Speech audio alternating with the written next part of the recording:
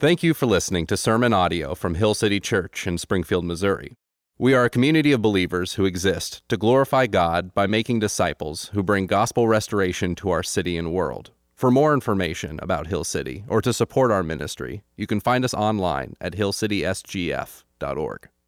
Let's go Luke chapter 1. So we're going to start a new series today. It's the book of Luke, and actually we'll be in Luke, it'll take us a year, maybe even longer, and we'll do some little shorter series in between probably, but we'll be in this gospel for a long time. So Luke is a gospel. There are 4 gospels, Matthew, Mark, Luke, and John, and each of the gospels take a different perspective on the life of Jesus. And so a gospel is simply a narrative, is what it is, and it's a narrative about the good news that Jesus came and he is the Messiah. And with any narrative, it's important that we understand the context in which that narrative is written. So today, here's my goal. Today is to really give us an outline or kind of the big picture of the book of Luke as we jump in over the next few weeks and start kind of working through this book piece by piece. Now, I grew up in Springfield, a little school called Sunshine Elementary just down the road. And I was what you might call a spirited young man. I had a special desk in the corner right by the teacher in most of my elementary classrooms from about 2nd grade through 5th grade. I wasn't mean, I was just spirited. I liked to get up and talk to people and mess with them a little bit and have fun. Apparently teachers didn't really think that was cool. But one of the things I picked up in English is when you're telling a story, you're telling a narrative, there's 5 important things you have to cover, right? Who, what, when, where, and how or why. Yeah, depending on, right? And that's what we're going to do today. We're going to look at the Gospel of Luke through that narrative, who, what, when, where, and why. And so here's a question that some of you are asking, why Luke? Like there's 4 Gospels, there's all these books of the Bible. Why did you choose Luke? Well, in the fall, we walked through a series called Redemption Through History, where we started in Genesis and walked through the narrative of the Old Testament. And the reason we chose Luke is Luke wrote this gospel, and his goal was to carry the story on from the end of the Old Testament and show us how Jesus was that promised Messiah. And so it's just like this seamless connection from the end of the Old Testament into the book of Luke, and then he goes on to explain to us who Jesus is. And then actually Luke also wrote the book of Acts, where he goes into the first century of the church that came after Jesus. So that's why we're going to look at the book of Luke, but he picks up the story and he shows us how Jesus is the fulfillment of this redemptive narrative of the Old Testament. Let's jump in Luke chapter 1 and let's look at verse 1. And one of you in the back, I forgot water up here. If you wouldn't mind, I'd appreciate it. Luke chapter 1, verse 1. Here's what he says. Inasmuch as many have undertaken to compile a narrative of the things that have been accomplished among us. So Luke acknowledges there are other narratives about Jesus. When he says what's happened among us, he means this advent of Jesus coming. And one of the resources that Mark used in compiling this is the book of Mark, and that's probably what he's talking about there. They've been compiled among us, verse 2, just as those who from the beginning were eyewitnesses and ministers of the word have delivered to them. So here's what he says. He says, listen, there's been other works, there's other people that have written about this Jesus, and there are eyewitnesses that witness some of the things and the miracles and the teachings, thank you, Cody, that Jesus did. That's what he says in verse 1 and 2. And so let's take care of the who. We have who, it's Luke. Luke is the author. He wrote 2 books, Luke and Acts. And Luke is not an apostle. He's not a disciple. He's not a pastor. He is a doctor. That's his profession. He's a physician. He's also not just a physician, he's a historian. I might call him an investigative reporter. And he is a very specific writer, and he's writing in a very specific geographical context, historical context, and he is very specific in his details. As a matter of fact, when he's writing, he'll go to the trouble of listing territories and who's in charge of that territory just to make sure that everything he says is factual and he sets the context for that. Okay? He's like, maybe it came from his medical training, but he's a very precise person. I guess you want your doctor to be precise, right? The kidney's somewhere in this region. Let's just find it. No, you want him to know what he's doing. And because of that training, that's how Luke writes. Now, this is great for us. Luke is writing to a non-Jewish audience. And therefore, he's very careful to explain some of the customs, some of the geography that non-Jewish readers, most of us, would not pick up on. We would not know why that's significant. And so he takes the time to get into that. He was not a Jew. He was actually a Greek who had apparently converted to the Jewish faith or to this Jesus Messiah. And that he believes that Jesus is that promised Messiah. And he's writing, you'll see in verse 3, he's writing to a man named Theophilus. That's who his intended recipient of this letter is. And Theophilus is a Roman, some type of Roman dignitary. He calls him most excellent Theophilus. So someone high up in the Roman government, in the military, and he's writing to this person. Now here's what I love about Luke. And let's get into the what. What is he writing? Luke is going to write a very orderly and precise account of Jesus. Look at verse 3. Here's what he says. It seemed good to me also, having followed all these things closely for some time past. I want you to catch that. Luke says, it seemed good to me because I, Luke, have followed all things closely for some time past. It seemed good to me to write an orderly account for you, most excellent Theophilus. So here's what we know about Luke into this. And here's what I believe about Luke. Luke is a skeptic. Any skeptics in the house?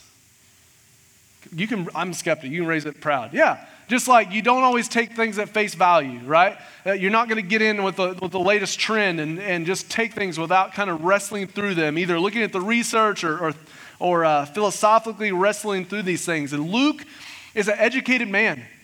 And he says that he has followed all of these things closely, and it appears that Luke had this time where he is wrestling with, am I going to believe this Jesus person that's caused this uproar? Am I going to believe that he is who he says he is? And so because of that wrestling and that skepticism, he has done his research. He's followed things closely. He's talked to the eyewitnesses. He's read the accounts. He's put it all together, and he has wrestled with this.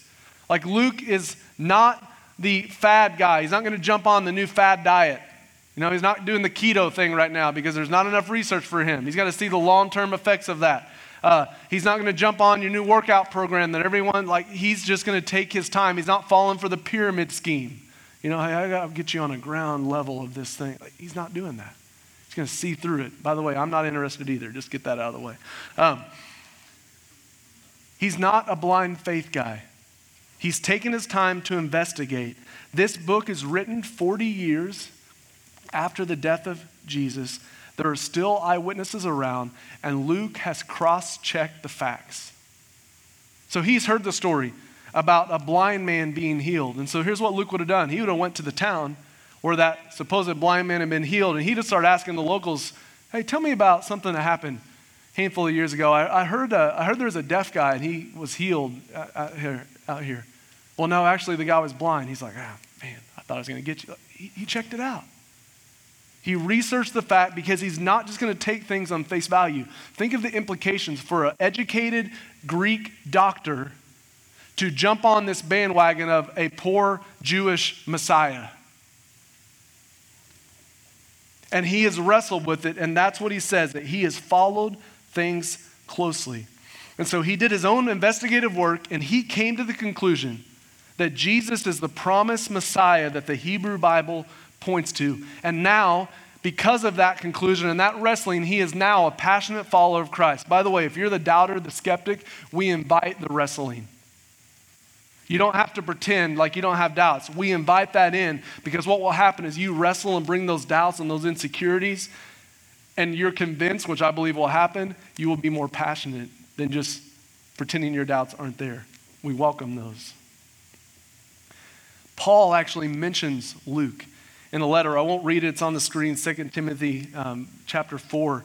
Paul's writing to Timothy, and he's like, listen, life has gotten tough for me. I'm being persecuted, and everyone's abandoned me.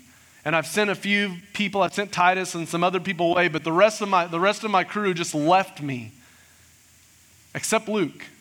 And he actually names him. And so what we see here is this skeptic who did his research has become convinced enough in who Jesus is that he is willing to hang with Paul through thick and thin and when life gets tough.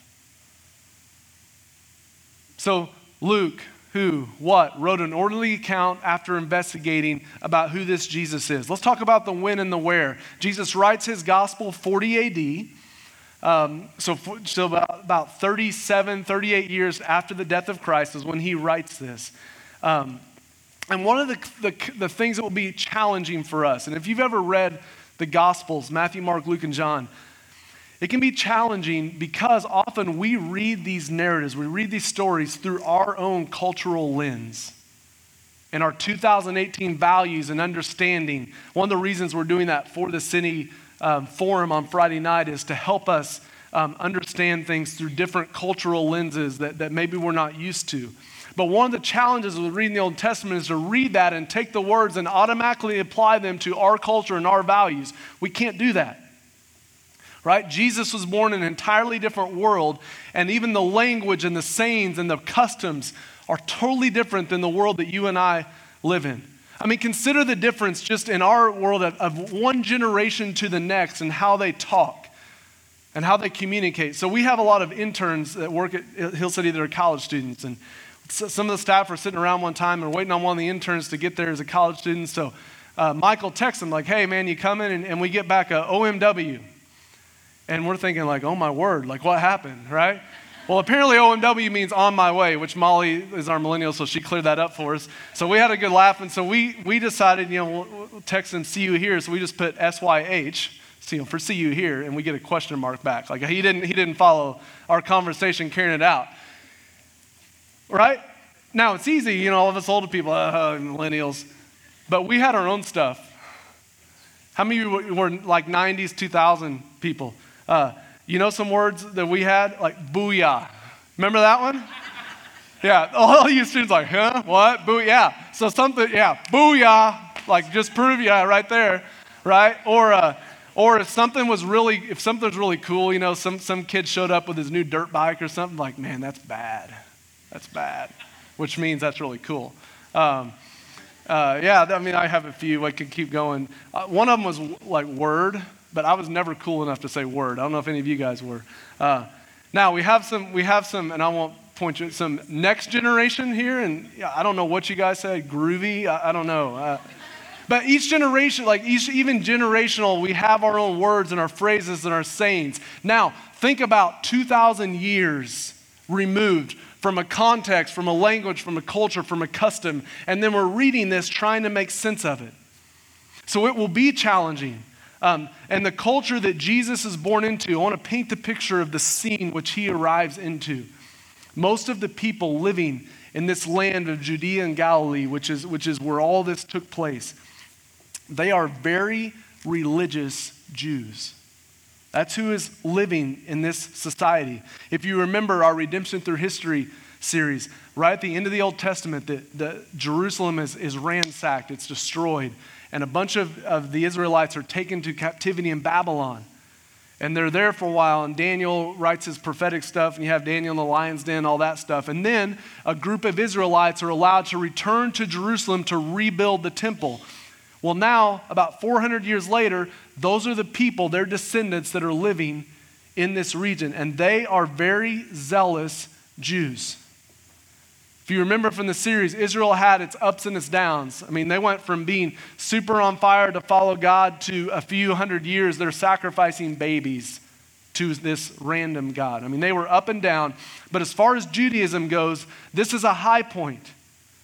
And so Jesus is born into this religious environment, and there is there's a frenzy in the town talking about that the Messiah should be coming soon. And they are anticipating this Messiah.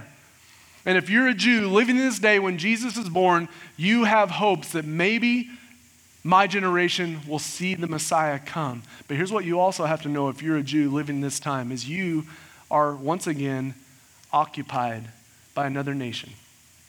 And this time it's the Romans. And if you're a Jew living in that day, you hate the Romans. The Romans were known historically for their brutality and their high taxes.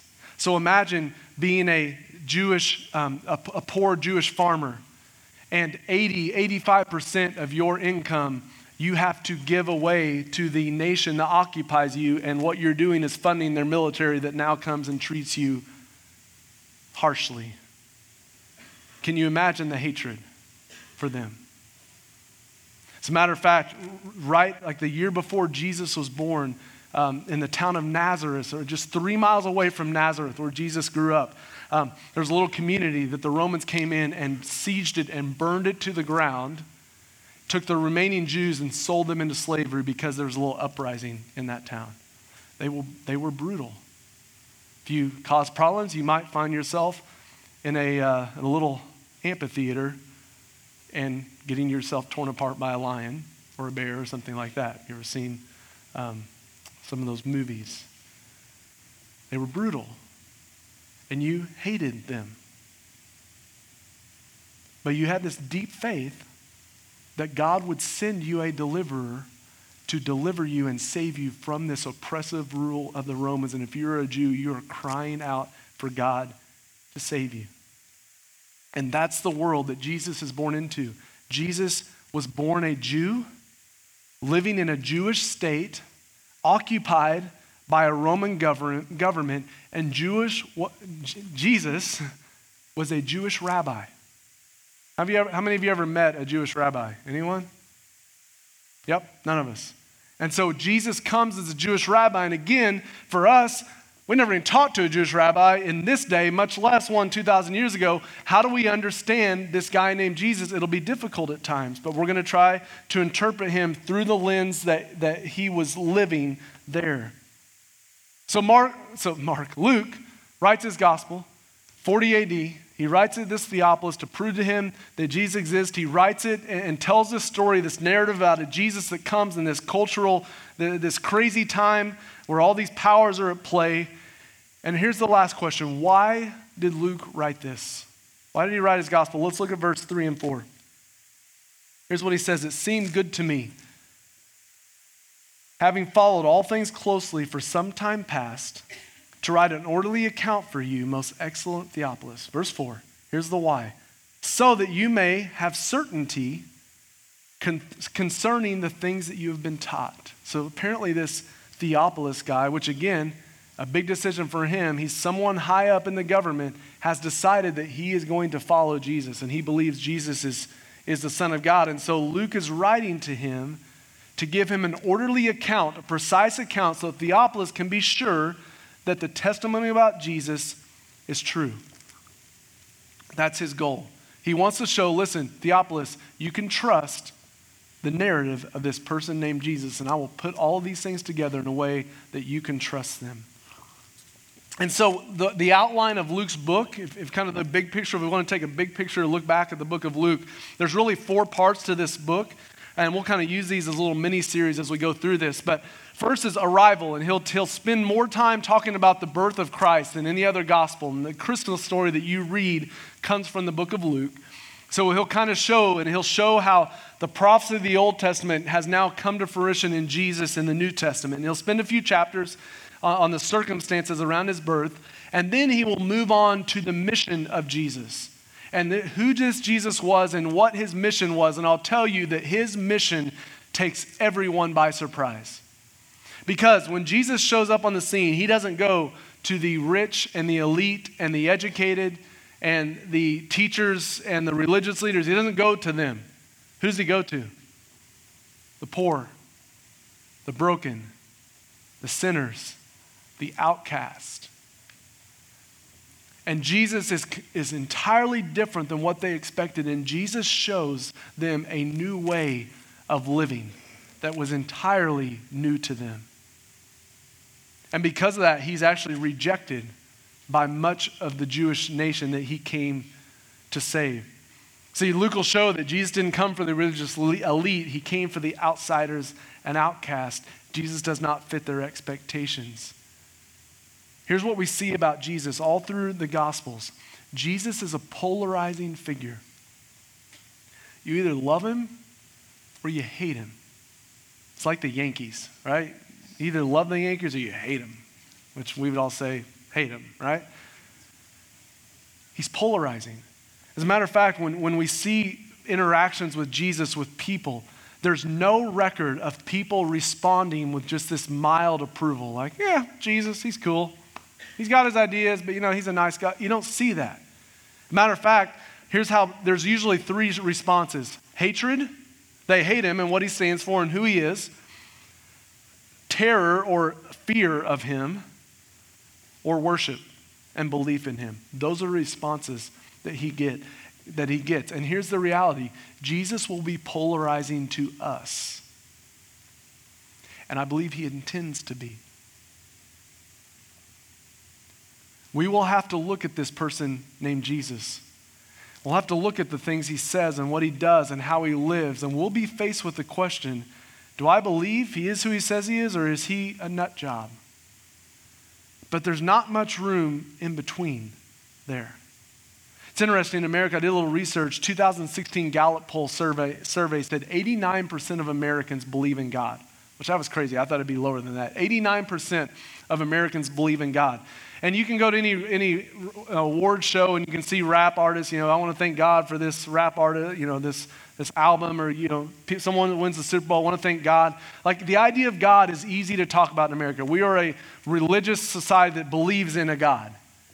But here's the reality. Bring Jesus into the conversation and things get awkward because Jesus is polarizing. And here's what we have to do. We have to decide what to do with Jesus. Do we believe him that he is God and he is who he says he is, or is he some crazy lunatic nut job? You have to decide what to do with that. We've heard this thing that people say, well, I don't really believe Jesus is God, but he's a good teacher. He's a good moral. You guys heard this before? He's a good moral teacher. Here's the problem. That doesn't work. C.S. Lewis wrote about this in a book called Mere Christianity, about this idea that Jesus is a good teacher. Here's what he says. This is great. He says, I'm trying here to prevent anyone saying the really foolish thing that people often say about him, meaning Jesus. And that is that I'm ready to accept Jesus as a great moral teacher, but I don't accept his claim to be God. That is the one thing we must not say. A man who was merely a man and said the sort of things Jesus said would not be a great moral teacher. He would either be a lunatic on the level with a man who says he's a poached egg. I don't know why he chose a poached egg, but he did.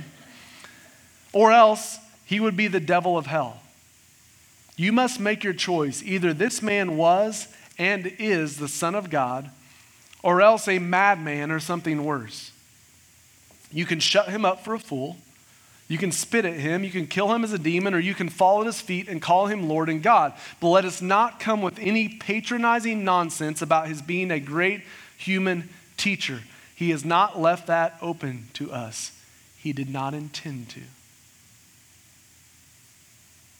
Because here's the reality. A guy that gets up in front of people and says, hey, I can forgive all of your sins.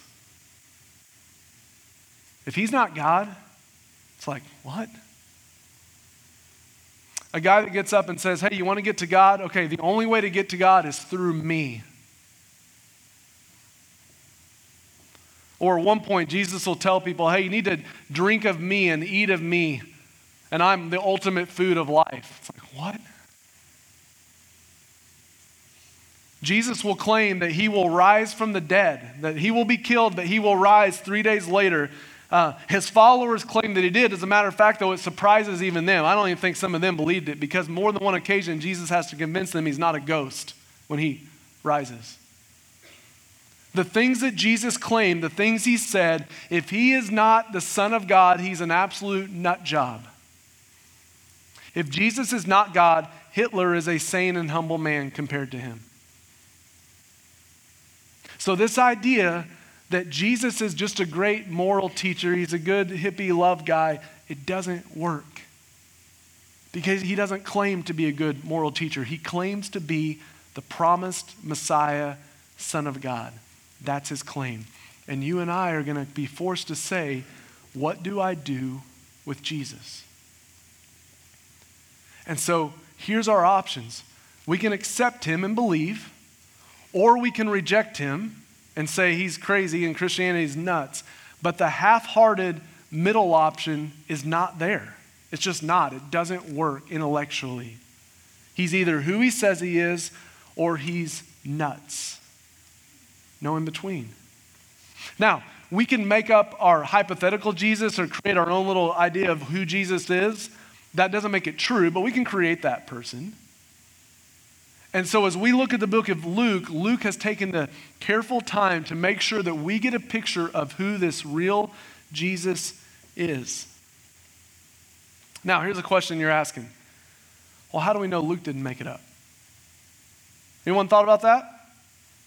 Okay, just me. How do we know that the disciples didn't get together? You know, because they were all excited. They got this Jesus guy, they're going to take over the world, and then Jesus gets killed and crucified. And how do we know the disciples getting in a room together and say, all right, well, Peter, that didn't work, did it? No, it didn't work, but I'll tell you what, let's make up a story. And they get their heads together and they spend a few months and they write, okay, here's our story, that he was crucified, but then 3 days later he rose, and let's start this movement. Maybe that happened. Let's think about this. Well, here would be some questions I might ask if that's kind of a concern of yours. A few different things. Number one, majority of the writers of the New Testament are Jews. The Gospels that they write, and then the letters after the Gospels, are books that kind of come against the belief of Jews in that day, and that is that a Messiah would come and create this new Jewish state that would rule the world. And as a matter of fact, not only did Jesus not do that, but he opened and welcomed in outsiders into this new faith that was totally a non-Jewish idea, and they would have had a really hard time getting on board with this. Matter of fact, if you've read the Gospels, that's why so often they question him on why he's doing what he's doing. And when he says he's going to die, Satan, Peter's like, no, surely not you. And he's like, get behind me, Satan. When he gets arrested, what's Peter do? Takes a sword, like, all right, it's go time, and he starts hacking away. Jesus is like, no, put up your sword. It is a totally non-Jewish idea, this Jesus, that they end up writing about. Now, here some other thoughts. Maybe the disciples made it up. But here's one of the things we see. The disciples, or the writers of the New Testament, are brutally honest about the disciples. And these disciples are depicted as petty, jealous, slow, and cowards. So let's imagine that room, disciples together. Well, this Jesus side, he didn't work out, but let's write a book, let's write some narratives, and let's just talk about how dumb we were, how we were totally missed it, how we were totally off base. No. But all through the Gospels, we see the disciples as missing it. And I think the biggest evidence that this is true, all of these disciples that we see that are making bad mistakes and abandon him when he gets arrested, all of these disciples die horrible deaths. And none of them recant. Not one. And I'm talking horrible deaths like the electric chair didn't exist back then, or a little injection. Like, I'm talking get your head cut off, crucified upside down, boiled alive in hot oil. Those are the deaths that they faced.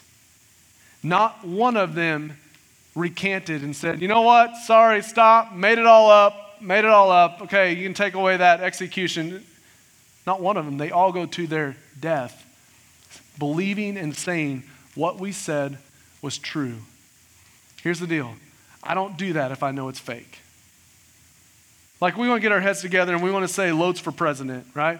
We're going to do this. We're going to take over the world. And we get behind it, man. This is going to be fun.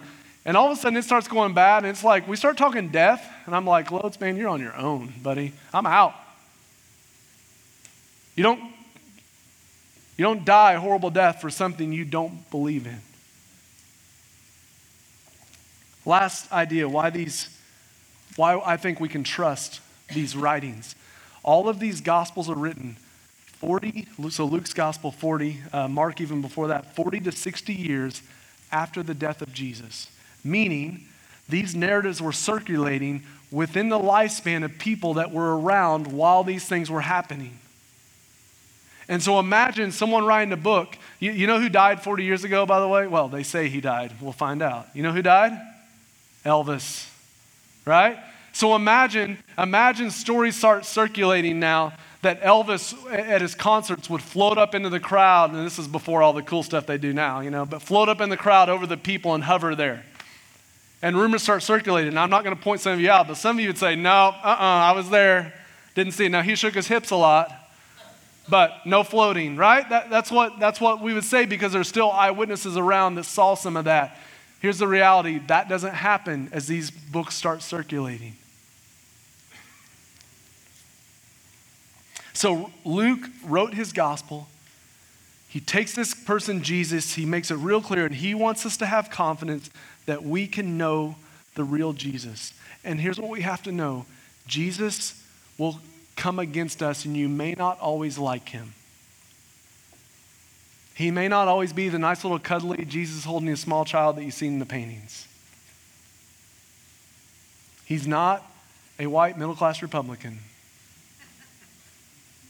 You may not always like him. He will confront our values. He'll confront our desires. He will come against our religion that we've created where we can kind of make our own way through religious achievement to get to God. He will come against that. But what he will do is he will invite us into a new reality, a new way of living, a new kingdom, and he will say, I'm here to show you what God's kingdom really looks like. That's what he will say, and he will invite us in.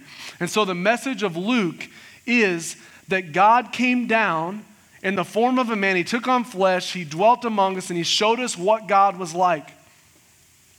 That he lived a perfect life, that he died a death on a cross, that he wasn't killed, that he laid his life down. And what happened on the cross is that he took your sin, my sin, all of our junk upon himself, our deepest shame, our darkest secrets, he took upon himself, and on a cross he paid for those. And God poured out his wrath against Jesus on the cross. You know why the cross was so bloody? Because God was punishing sin. It wasn't the Jews and the Romans that killed Jesus, it was God that killed Jesus. That he died on a cross for us and took our sin, and in turn offers to us, sinful, broken people. You know your story. I know my story. He offers to us his righteousness, his goodness. That's the message of Luke. And here's the crazy thing, and especially in America, we are achievers. How do we get that righteousness? Go to church? Read my Bible? Pray? Give some money? No. You ready? How do you receive that? Believe. Come on, it's got to be harder than that. I got to do something, right? In our culture, we must do something to achieve. That's built in. And Jesus will come against that because here's what he will say. No, you need to believe. As a matter of fact, one person will come to Jesus at one time and they'll ask him, hey, Jesus, what do I need to do the work God requires? Like, how do I please God? That's the question. What's he wanting? He's expecting a list of religious duties. Do these things. What's Jesus say? The work of God is to believe. What? Believe. See, here's the good news of the gospel. The good news is not that you're a nice, good person and you can come to church and kind of clean yourself up and make God proud of you. That's not the good news. The good news is that you and I are worthless sinners that Jesus came and died for, and now in him we have righteousness and can approach God with confidence. That's the good news. And Jesus will continually show us it is not based on us. It is not based on our performance. And as we walk through this book of Luke, my prayer for you is that God systematically just destroys any ounce of you that thinks that you can somehow achieve your own salvation, and that you would just believe. Just believe. To believe is to rest in. That's what believe's not just intellectually, oh, I believe in Jesus. No, Satan believes in Jesus. To believe in Jesus is to rest in, to put your trust in. Meaning, if I'm going to get to God, it comes through Jesus' death on the cross, not my own moral achievement. That's what believe is. And the call will be to believe. And then as you believe, the response of that is repentance. Repentance means to orient your life around Jesus. So here's what I told these people that got baptized this morning. I talked to them right before. Here's what I told them. You guys are coming up here today to say you believe in Jesus, and we've walked with you and we have confidence that you believe that. But here's what I told them. The rest of your life will prove whether this was real or not. Now, not saying, and I told him, no, you don't have to be perfect. You're going to make mistakes. But when you make mistakes, are you going to repent and orient your life around Jesus? Because here's the invitation. Come believe in me and then orient your life around the way I have taught you how to live. Faith and repentance. Now, it's not orient your life around the way I taught you to live, and if you do that good enough, you can go to heaven when you die. That's religion, and it's toxic. No, believe, and now orient your life around me. Now, we'll get in this in Luke. I would argue that the way of Jesus is actually the best way to live and the most fulfilling. That's another day. So Luke has put together an orderly account for us that we might have confidence in who this Jesus is. And one of my favorite things to see as I walk with people is to see skeptics and doubters and outsiders become believers, and then to see their whole life start to change around that, and a joy and a peace that comes over them. It is beautiful. And I pray that for you. So, skeptics, welcome. Doubters, welcome. Philosophers, welcome. Outsiders, welcome. Broken people, welcome. Let's find out who this Jesus is, and let's ask the question, do I believe? Let's pray together.